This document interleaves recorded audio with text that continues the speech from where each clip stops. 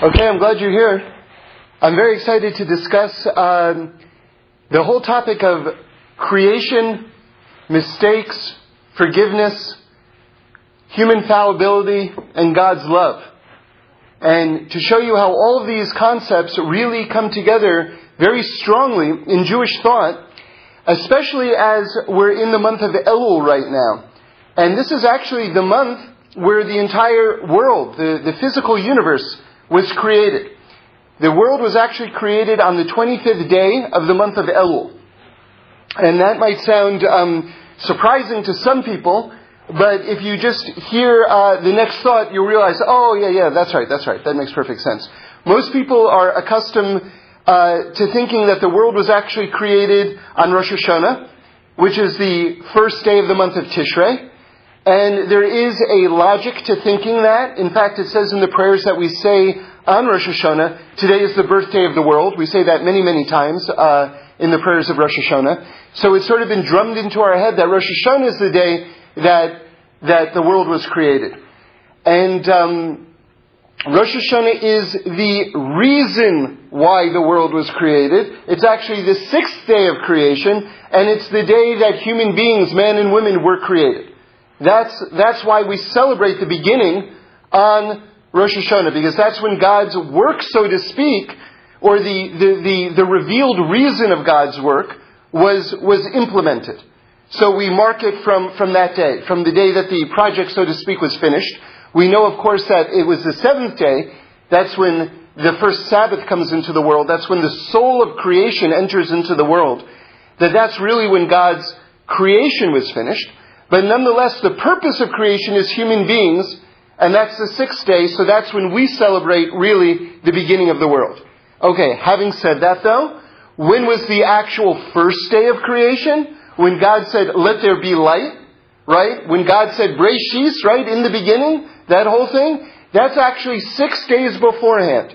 So if you count 6 days before, from Rosh Hashanah, from the first day of the month of Tishrei, you get what we started out with, the 25th day of the month of Elul.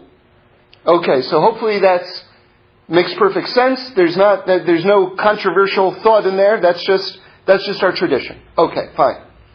So now, let's zero in on this concept that the world was actually created in the month of Elul. Because that's a very striking thing. And now when you approach the purpose of life, the human condition, from the standpoint that the world was created in Elul, then all of a sudden you get very deep understanding about what God expects from us, and how much love God has for us, and how much patience God has for us. So let me just develop this idea. So Elul is very, very striking, because Elul has these dual qualities, as we see. One quality of Elul is the fact that the world was created in Elul. As we're saying, the 25th day of the month of Elul. And in fact, I want to say another thought on that subject, which will give us perhaps an even deeper understanding of the nature of creation in Elul. Okay? You know, my friend Ari came up to me today, and we were talking about these things over Shabbos, and he said, there's something else very striking about the 25th. Because you're saying that on the 25th day of the month of Elul, the world was created, right? We just went through all the math to show you how that's the case. But also, the 25th day of the month of Kislev is the first day of Hanukkah. And he said, is there a parallel there?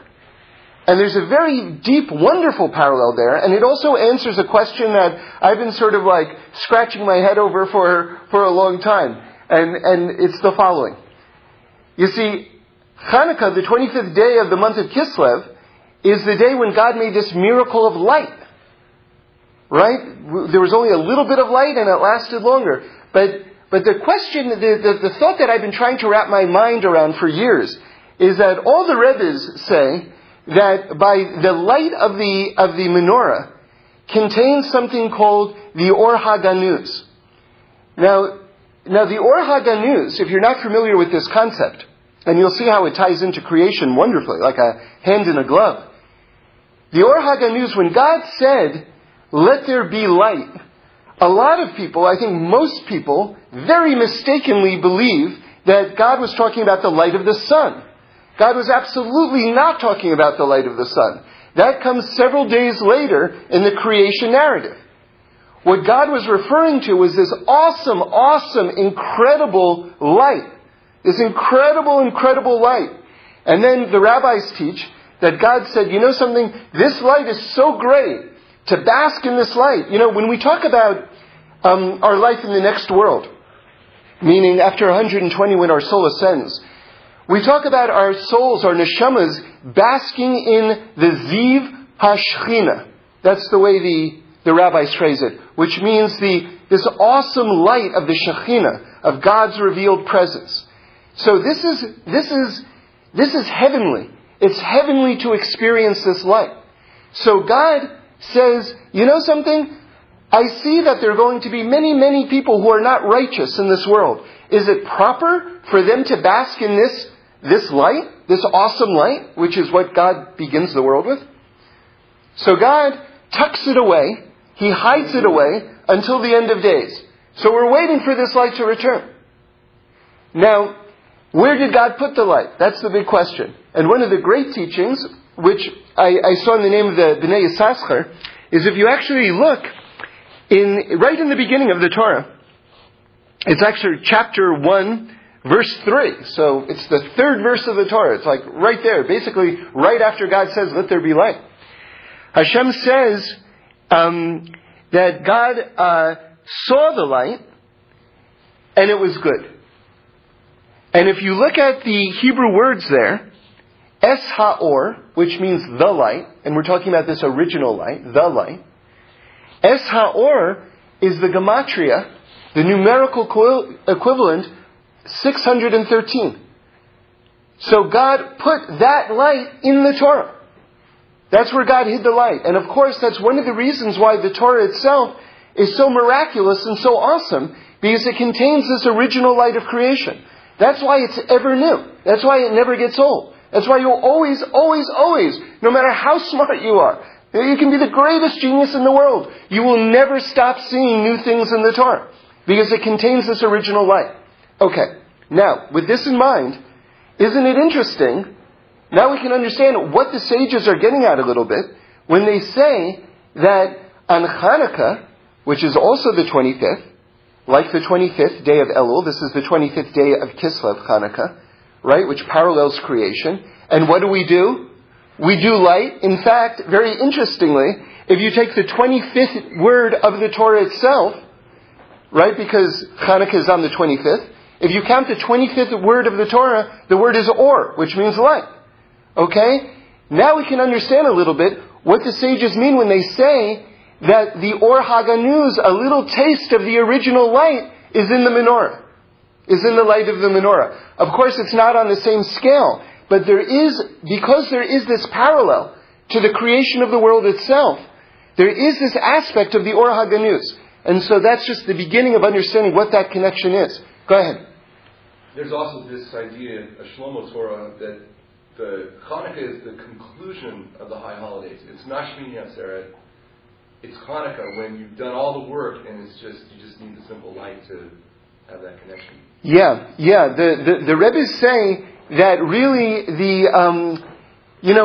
we know that we're inscribed in whichever book. We should all be inscribed in all the good books on Rosh Hashanah. Then it becomes sealed on Yom Kippur. Then that judgment is delivered on Hoshana Rabbah. Okay, so traditionally that's sort of like the end of that, but really they say that it stays open until the 8th day of Hanukkah, which has a special name called Zos Hanukkah. So even until the 8th day of Hanukkah, really on a mystical level, those gates and the judgment for the year is still open. But really the primary time that we focus on is really the period between Rosh Hashanah and Yom Kippur, and Hoshana Rabbah. But this is a good transition back into what I wanted to really discuss today, which is the month of Elul, because this whole process of getting ourselves ready really begins in Elul. And there's a very interesting sort of hint to Elul and the importance of Elul. in the prophecy of the prophet Amos. In English we say Amos. And it's chapter 3, verse 8. In a very short little pasuk, a very short verse, it says, "A lion has roared, who will not fear?" Okay, that's chapter 3, verse 8. A lion has roared, who will not fear? So if you look at it's talking about blowing the shofar around in the verses around there and things like this. So the word for lion is Aryeh, and that's spelled Aleph, Resh, Yud, Hey. And I can't tell you exactly who said this, but a very great rabbi says that that's an acronym, Aryeh, for this time of year. That God, so to speak, is the lion who's roaring, right? So what does Aryeh stand for? Aleph, Elul, Resh, Rosh Hashanah, Yud, Yom Kippur, Hey, Hoshana Rabbah. So, in other words, creation itself, so to speak, is roaring, because this is a time of tshuva. In other words, this return to God at this period of the year, it's embedded in creation itself. So it's not just that, okay, now we've decided whatever it is, we're going to start to get our act together. No, this is hinting at something much deeper. This is saying that because the judgment is coming, right, the next sort of like big milestone in terms of the unfolding of creation, there's a judgment coming up for all of us individually and as a community and as a world. So to speak, it's like the lion is roaring and we have to get it together. But the point that I really want to make is that the first letter of that process is Aleph of Aryeh, which stands for Elul, which means that the real push toward the preparation, toward creation itself waking up, if you will, and all of us waking up, is really beginning in the month of Elul, which is right now. Okay. Now I want to really make the point that is my central point for this whole talk. And we're going to see cool illustrations of it and all the rest, but this is really the meaty point that I'm most excited to share. So we've laid the groundwork for this thought now. And now, like Reb Shlomo would say, open up your hearts. Because we're hearing two ideas. I don't know if you're organizing the thoughts as you're hearing it. I'm throwing a lot of stuff at you right now. But we're hearing two main ideas. And now I just want to expose them and put them together and show you how they work hand in hand. One idea is that this is the month where the world itself was created. The second idea is that this is the month where we're returning to God and we're fixing all of our mistakes in preparation for the judgment. Okay? So that's a very interesting thing. And to further support that, let me just add the following, which is that on the first day of the month of Elul, that is when Moses, went up to Mount Sinai the second time to get the second set of tablets, which were the same as the first in terms of content, right? The first set was, very miraculous. The second set, not so miraculous, but they lasted longer, so, that's a study in itself. But anyway, the point is that the sin of the golden calf is being forgiven now. And now we're getting our second chance.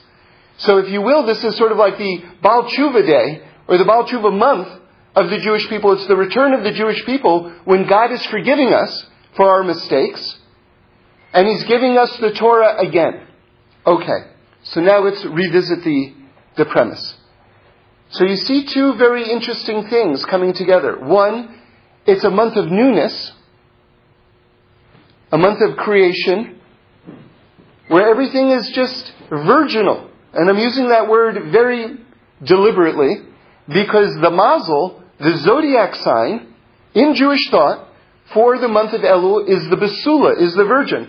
And this is talking men and women. I mean, it's talking about really the concept is the idea of newness and freshness. And that correlates with Virgo, for instance. Right? But this is in Torah, okay? By the way, I'm sorry for the additional aside, but just so you know, It's funny, in this week's Parsha Shoftim, we read that astrology is forbidden. Okay? And yet you see that there is a deep tradition of astrology in Torah, in the mystical sources. So what's the reconciliation? So just to say it very, very quickly and simply, the type of astrology that's forbidden by the Torah, by God, is that which tries to predict the future. So if you're using astrology to make a determination if this is a good time to travel, or if this is a good time to do business, or something like that, that's forbidden. You have to just trust in God. Okay? However, each of the different months has a different personality to them. Okay? The way that I heard it so brilliantly and clearly, in my opinion, described by Rabbi Akiva Tatz is the following. Imagine if you go to the supermarket and you take out, say, say canned tomatoes or something like this. So it's in a can. You can't see the contents of what's in the can, right? But the company puts a label on the outside of the can that says canned tomatoes.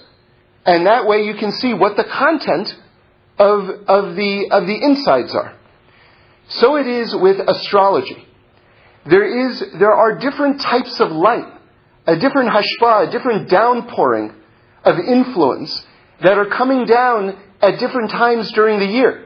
Every single day it's got a different quality to it. Even within a day, within the hours of a day, the type of light, the nature of the light that's coming down, the influence, the quality of the influence that's coming down has a different character to it. The arrangement of the stars in the sky and the planets in the sky are the label on the can describing what the nature of that light is, what the nature of that influence is. So you see, someone who's skilled at understanding the various arrangements of the stars can tell you the nature of the light that's coming down at that moment. I hope that's clear. I think that's very clear. Now, if you use that understanding to get an insight into yourself, so that you're projecting this understanding inwardly as opposed to outwardly to try to understand future events, but if you're trying to understand the character of the light to get a better insight into yourself so that you can refine your personality and become a higher, better, holier person, then that type of astrology, so to speak, is permitted.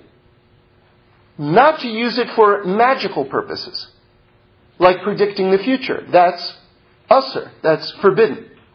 Okay, so when we're talking about astrology, just understand that we're only talking about it in terms of self-improvement and things like that. Not in the magical, big cone hat, type of way.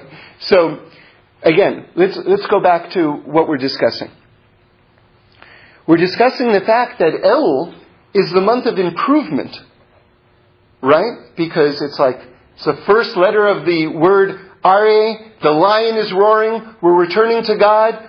Moses is going up into Mount Sinai to get the second set of tablets after we're being forgiven for the golden calf. We're preparing for Rosh Hashanah. That's one element of the personality of Elul. The other element of the personality of Elul is the fact that the world is being created.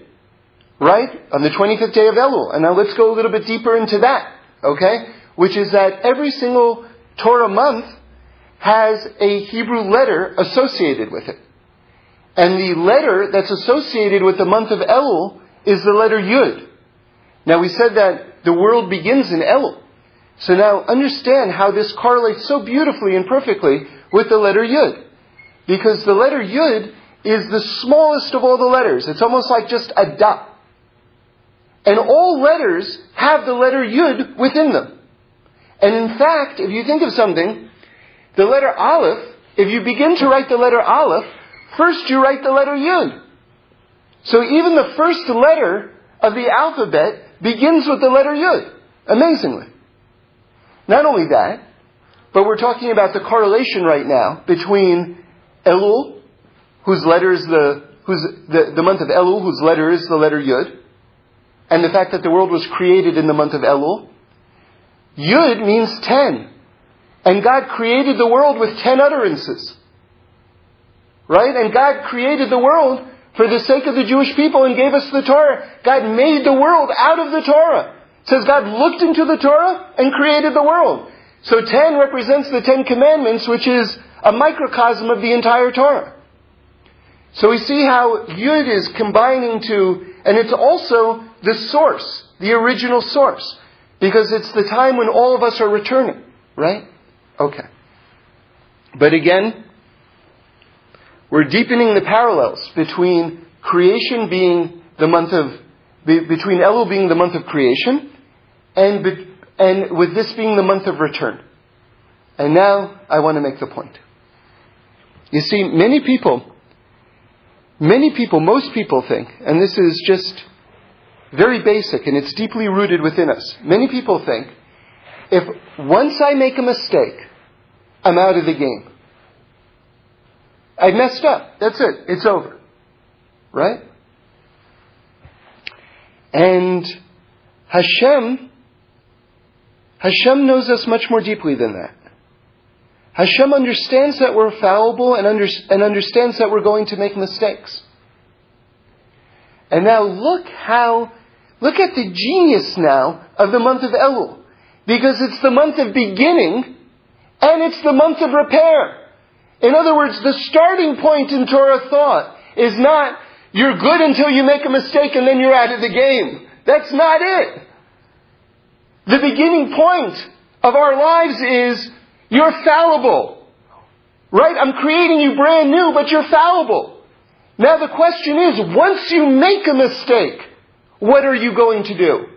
The mistake is inevitable.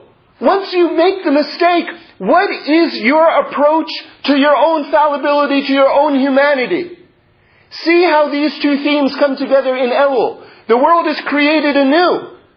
And simultaneously, it's the month of fixing.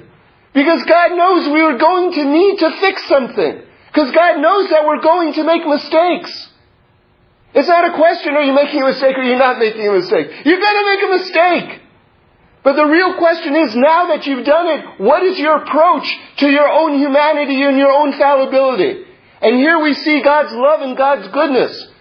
And one of the incredible things is the month of Elul is how we call in Hebrew Roshei Tevos, which means an acronym.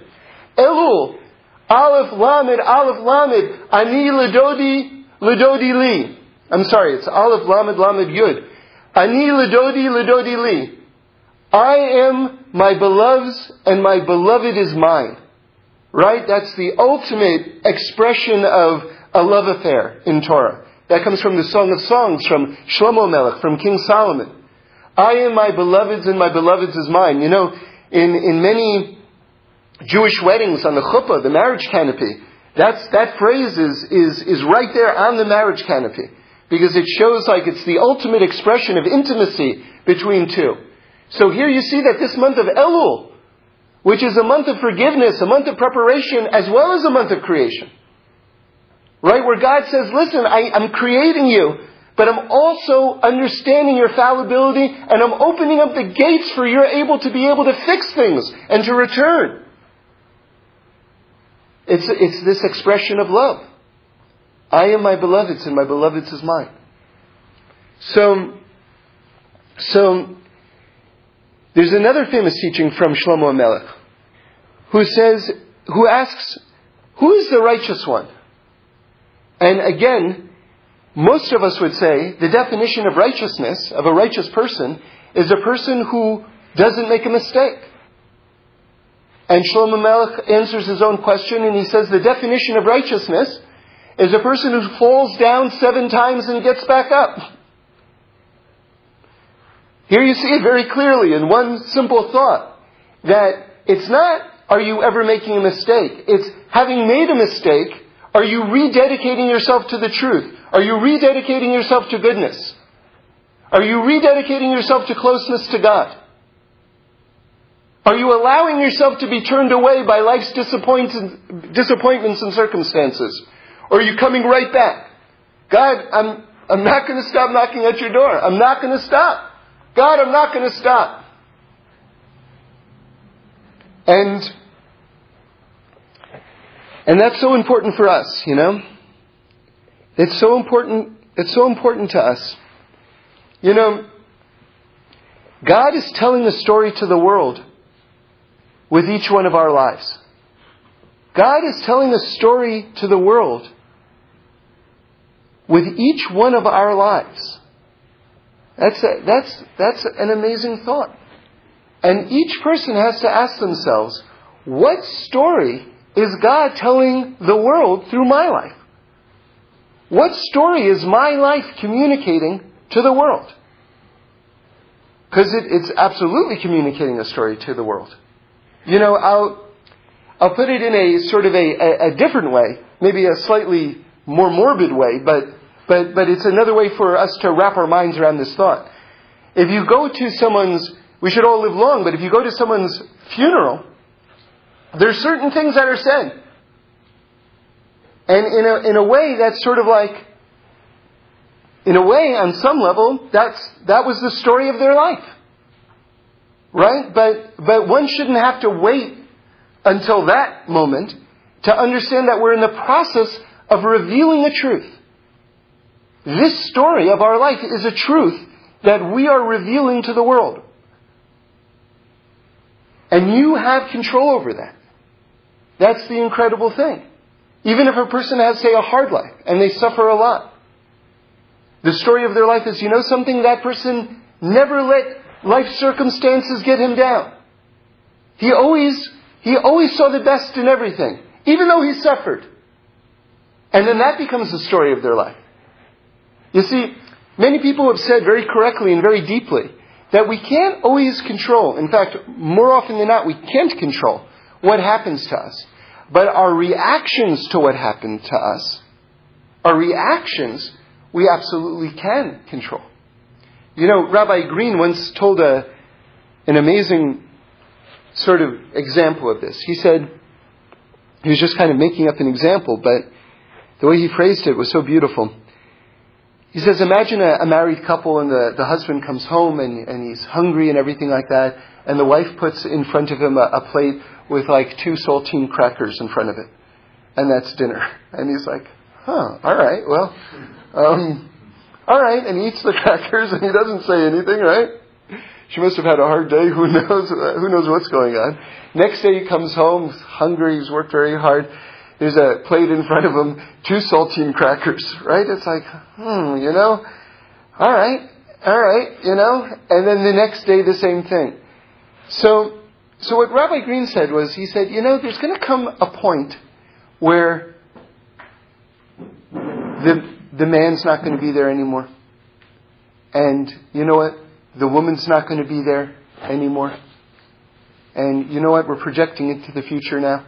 The house is not going to be there anymore. And then you know what? The world itself is not going to be here anymore. But you know what's going to last forever? That person's reaction to the crackers for dinner. That lasts forever. So there's something incredibly empowering and great about this notion that, you know, we're so focused, we just want things to go well and we just want things to go right, and God willing they should go well and right for all of us. Believe me. We know we should all get our prayers answered and it should all go smoothly and easily. Believe me, that's what I want. But at the same time, though, it's not a small thing. I mean, to say the least. It's not a small thing. It's a giant thing how you actually react to those circumstances. And in the long haul of it, it's way more significant than what you either got or didn't get. You know? Because that's forever. That's your legacy forever.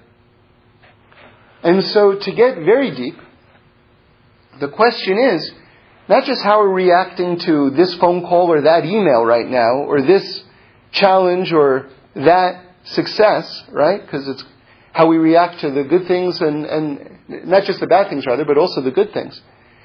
But to get deeper, how are we reacting to the fact that we're even alive?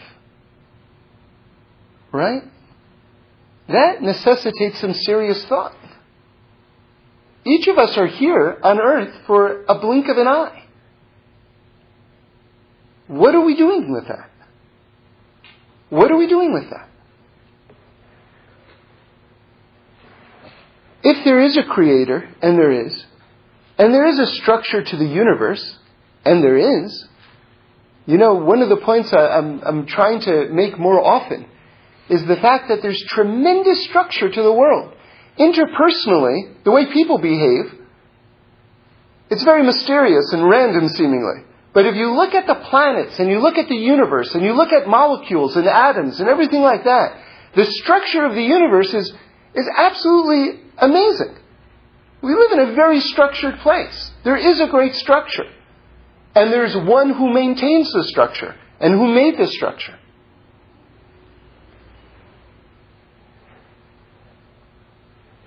So God, who's guiding us, looks to us and says, okay, what do you want your legacy to be? How are you going to use your time in the world?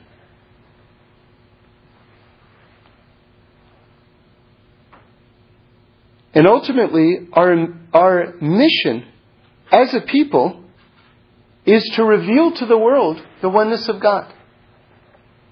A, that there is a God, and B, that He's one.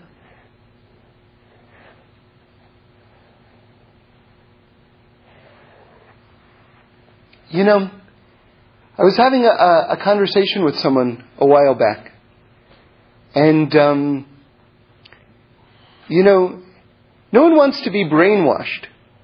No one wants to feel like they're being brainwashed. And I was trying to give him an example. And I said, imagine baseball. Imagine you're learning the rules to baseball, right? And you hit the ball, and you say, I want to run to third base. And you go, well, wait a second. No, you don't run to third base, you run to first base. And he says back to you, but wait a second. Third base is equidistant from home plate as first base is. So what's the difference if I run to third base or if I run to first base? And you say, no, because that's not what this is. You hit the ball and you run to first base. And he says, the pitcher is throwing balls at me. I'm going to run there and tackle him. And you say, no, that's football, that's not baseball. In baseball, we don't tackle the other players on the opposing team. And he says, but the guy's throwing balls at me. What am I supposed to do? Just stand there? So there are certain rules to the game. And there's a certain structure to the universe. And while we can make a very logical, point, which is that third base is equidistant to home plate as first base is, so why can't I just run to third base? So a person says, you know what? So God wants a day of rest? Okay, so I'll do my day of rest on Tuesday. What difference does it make? Or, God wants a day of rest? I'll come up with the definition of rest, not God's definition, not the sage's definition. For me, it's very restful to eat a cheeseburger while watching television, driving my car. Right? Okay, I get it. I get that that's restful. But there is a structure. There is a structure to the universe. There is a structure. And it's not a question of now I'm brainwashing you or something like this. It's to acknowledge the fact that there is an ultimate truth. That there is a structure. And we have to become at peace with that. We have to recognize that. And we have to reveal that.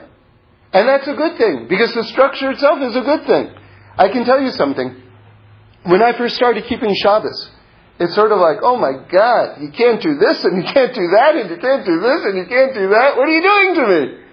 I'm like in this time-space prison. For goodness sakes. And then it hit me, wait, you mean I get to do nothing? Wow, thank you. I was giving a talk to some students, some college students, and one of them, I was talking very passionately about Shabbos and things like this.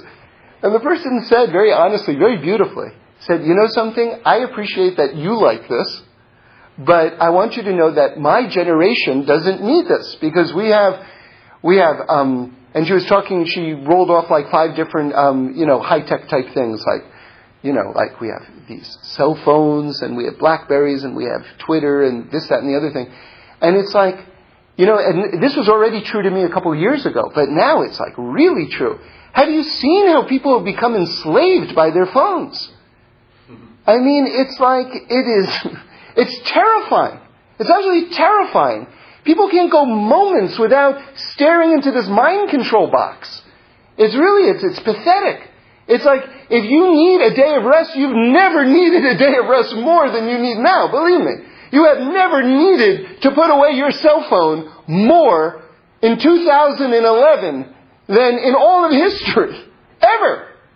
I was talking to someone, he's like a big party planner in New York, Very wonderful guy.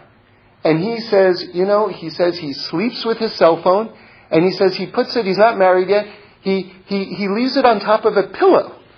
Right? Like a degree of, and he had full insight into the absurdity of this. It's almost a degree of reverence for it, like an altar. Those are my words, he didn't say that. But it's like, and the first thing he does in the morning is check it. The last thing he does before he goes to bed is work with it, right? It's like, you're going to tell me that because you have technology, you don't need Shabbos? Holy smokes! Come on, do you need Shabbos? To get yourself off of it. And something, there's an interesting phenomena I've seen. What was the argument? I don't really get it. Why was the cell phone helping her? She felt that history and humanity had evolved. I'm not positive what she was saying. I think that, but what I do think her point was that these practices are like the Sabbath, like Shabbos, are archaic. That technology, for instance, is like the great example of how we've evolved out of the needs for these things.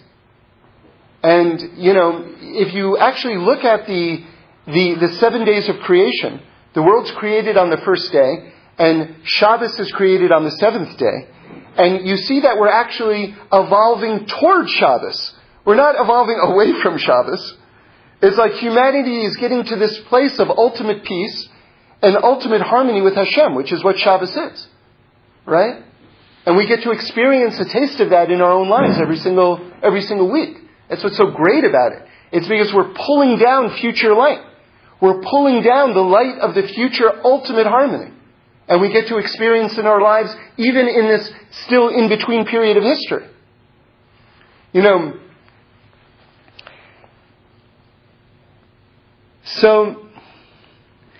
It's just, I'm just reminding myself, it's a separate thought, but it's just so good. In terms of working toward perfection, One of my favorite teachings from Reb Shlomo is, he says, everybody loves you when you're a grape, and everybody loves you when you're wine. Right? People love finished products. They love you when you're a grape, and they love you when you're wine. But who loves you in between?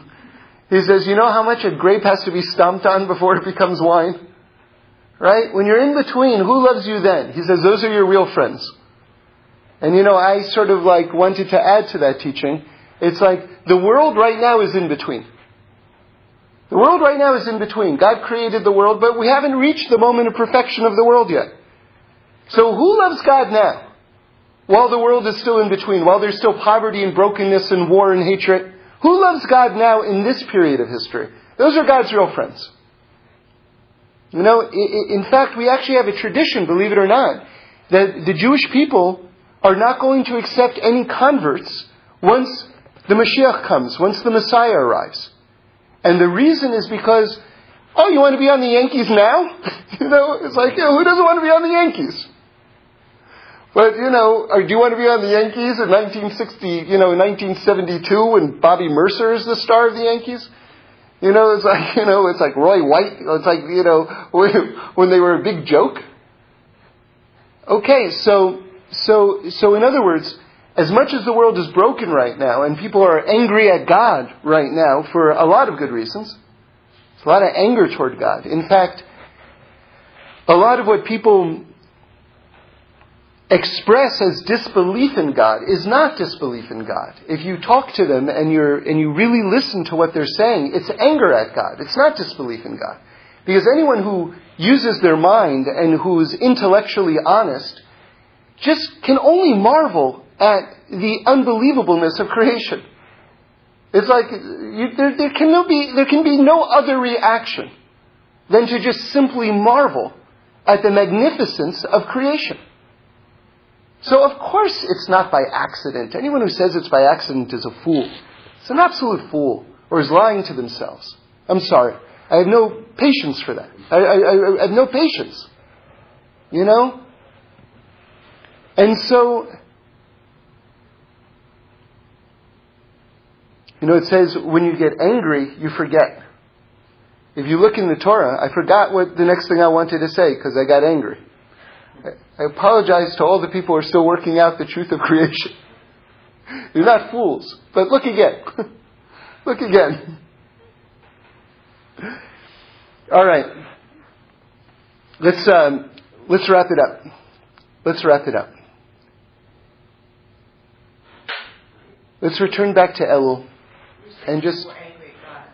Yeah. People are rightly angry at God because they see a lot of hardship, and they say, if God is good, why don't we see only goodness in the world?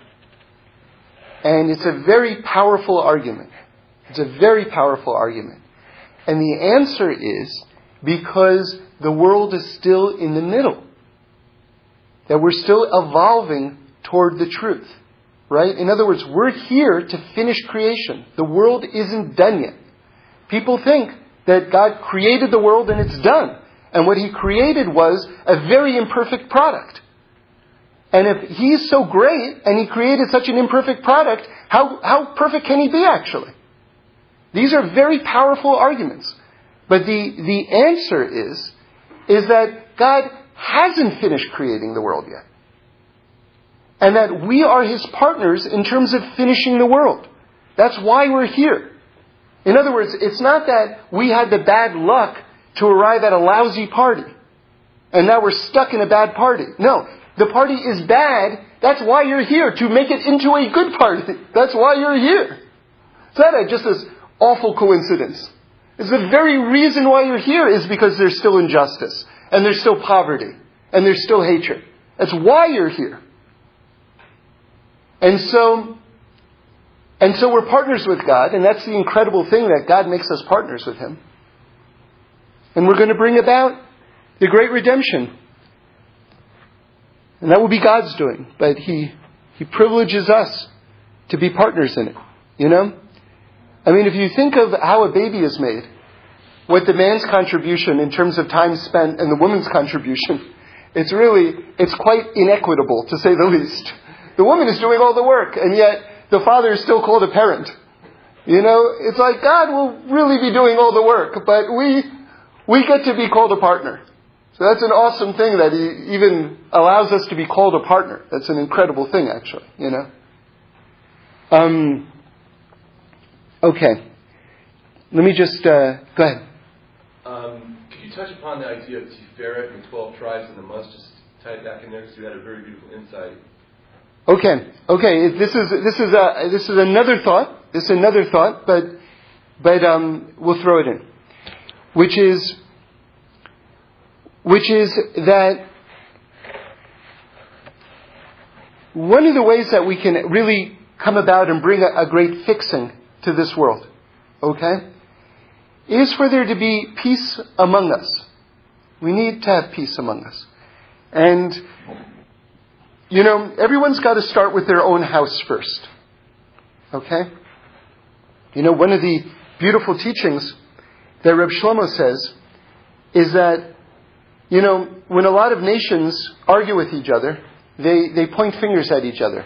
And they say, you do this, you've got to stop doing that. And the other nation says, you do this, you've got to stop doing that. Right?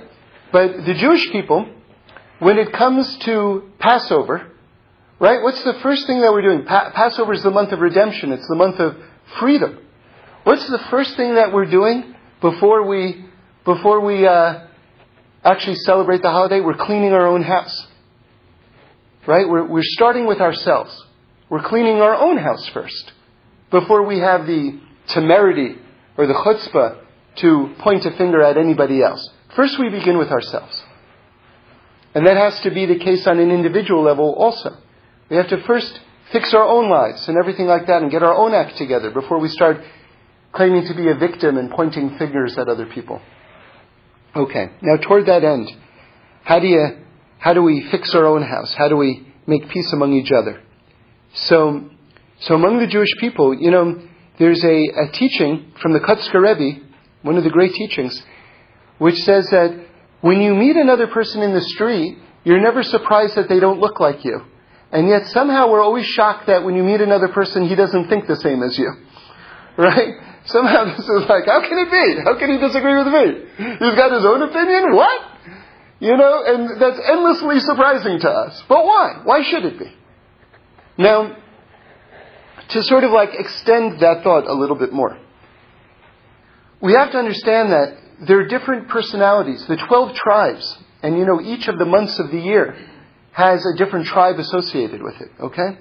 The 12 tribes are each 12 different archetypical personalities.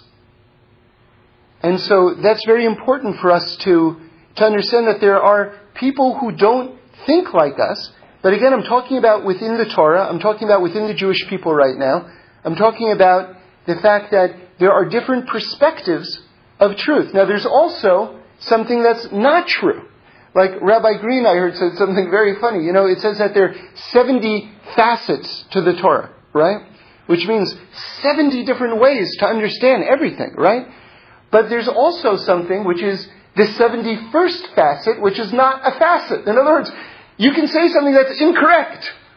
You can say something that's actually incorrect, and you can't claim, no, it's one of the 70 facets. No, that's actually the 71st facet. That's not a facet. It's just wrong, okay?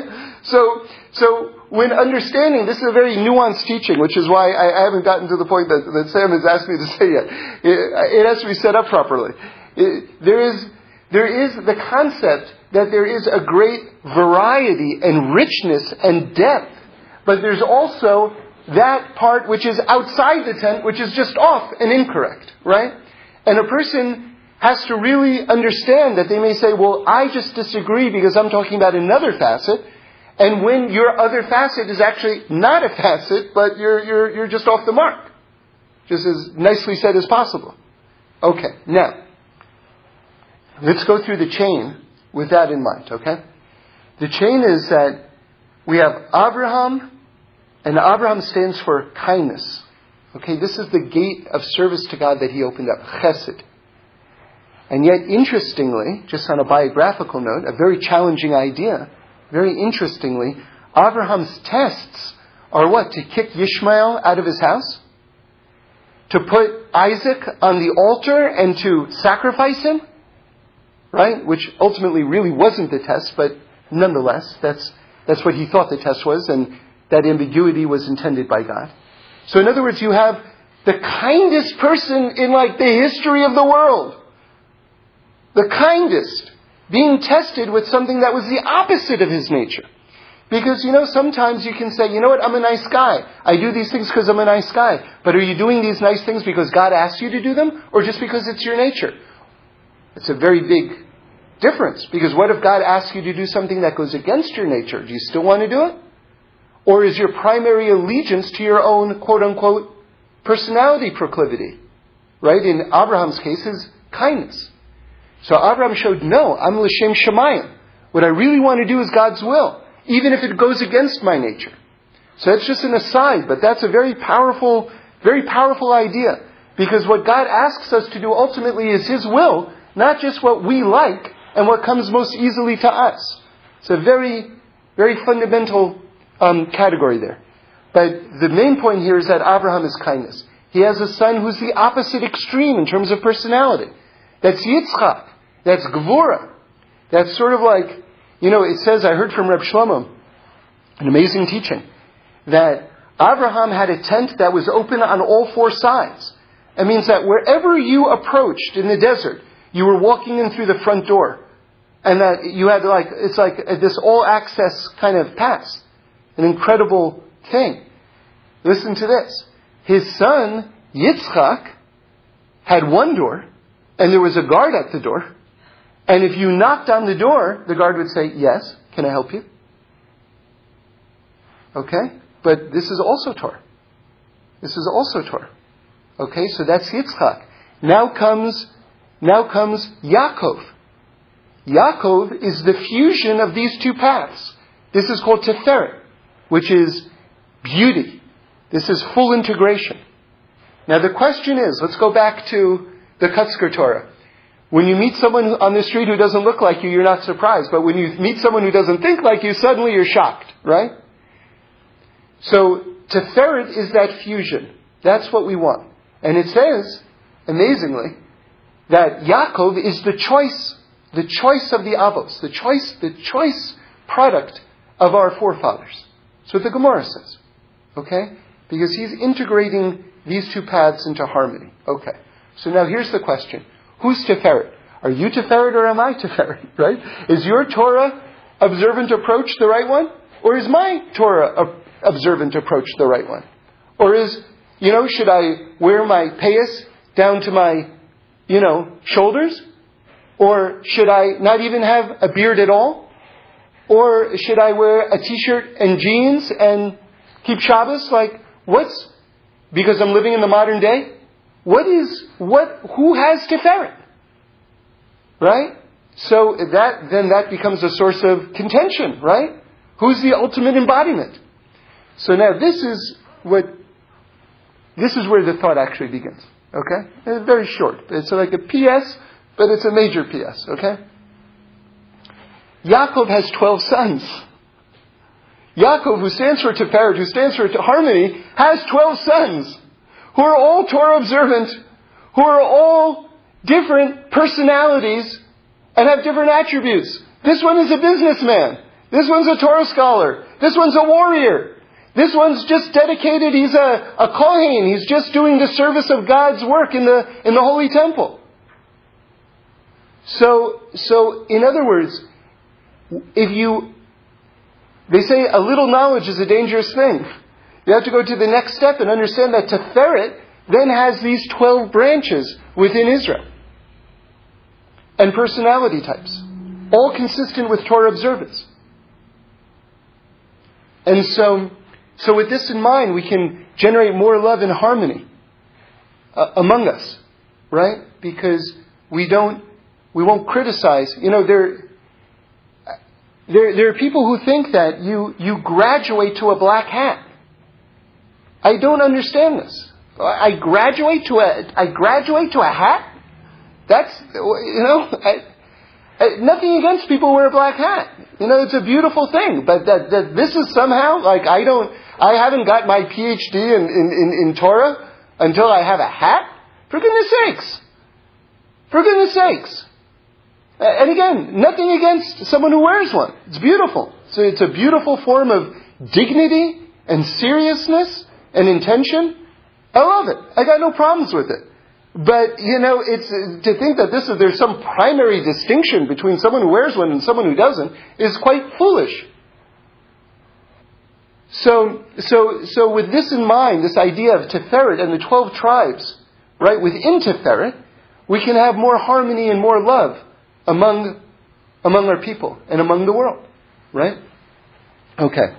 Now, I just want to finish with one thought just on a very practical level about the month of Elul. And again, I want to repeat the fact that Rosh Hashanah is the day of judgment for all peoples, Jewish, non-Jewish.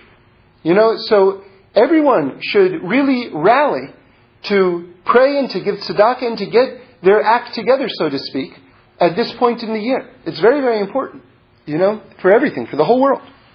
All right. Now, so what is this time before Rosh Hashanah? So on Rosh Hashanah, God looks into our life and then He decides what's the next best step for our fixing.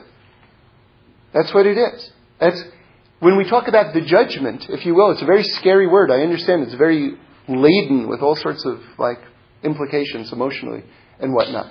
But basically, to make it more beautiful and more accessible and realer, what is going on in Rosh Hashanah? God is saying, what is the next best thing for you? Okay? So now, let me ask you something.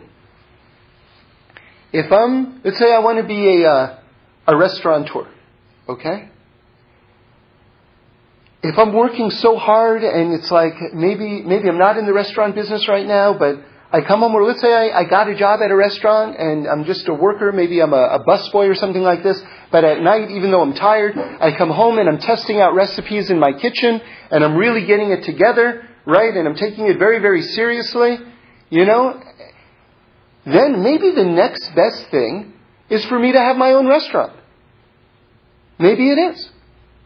Because I've shown a dedication and a level of hard work, and I'm working very hard on my own, and I've come up with a plan, a business plan. Someone says, something? I want to taste your wares. No, that's an awesome dessert.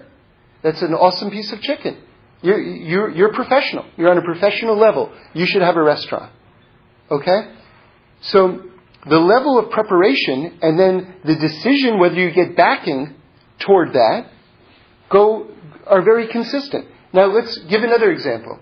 Let's say, I love food and I'm morbidly obese and I don't really do anything except eat and I'm quite lazy, but I watch some cooking shows and I want someone just to give me $500,000 for a restaurant.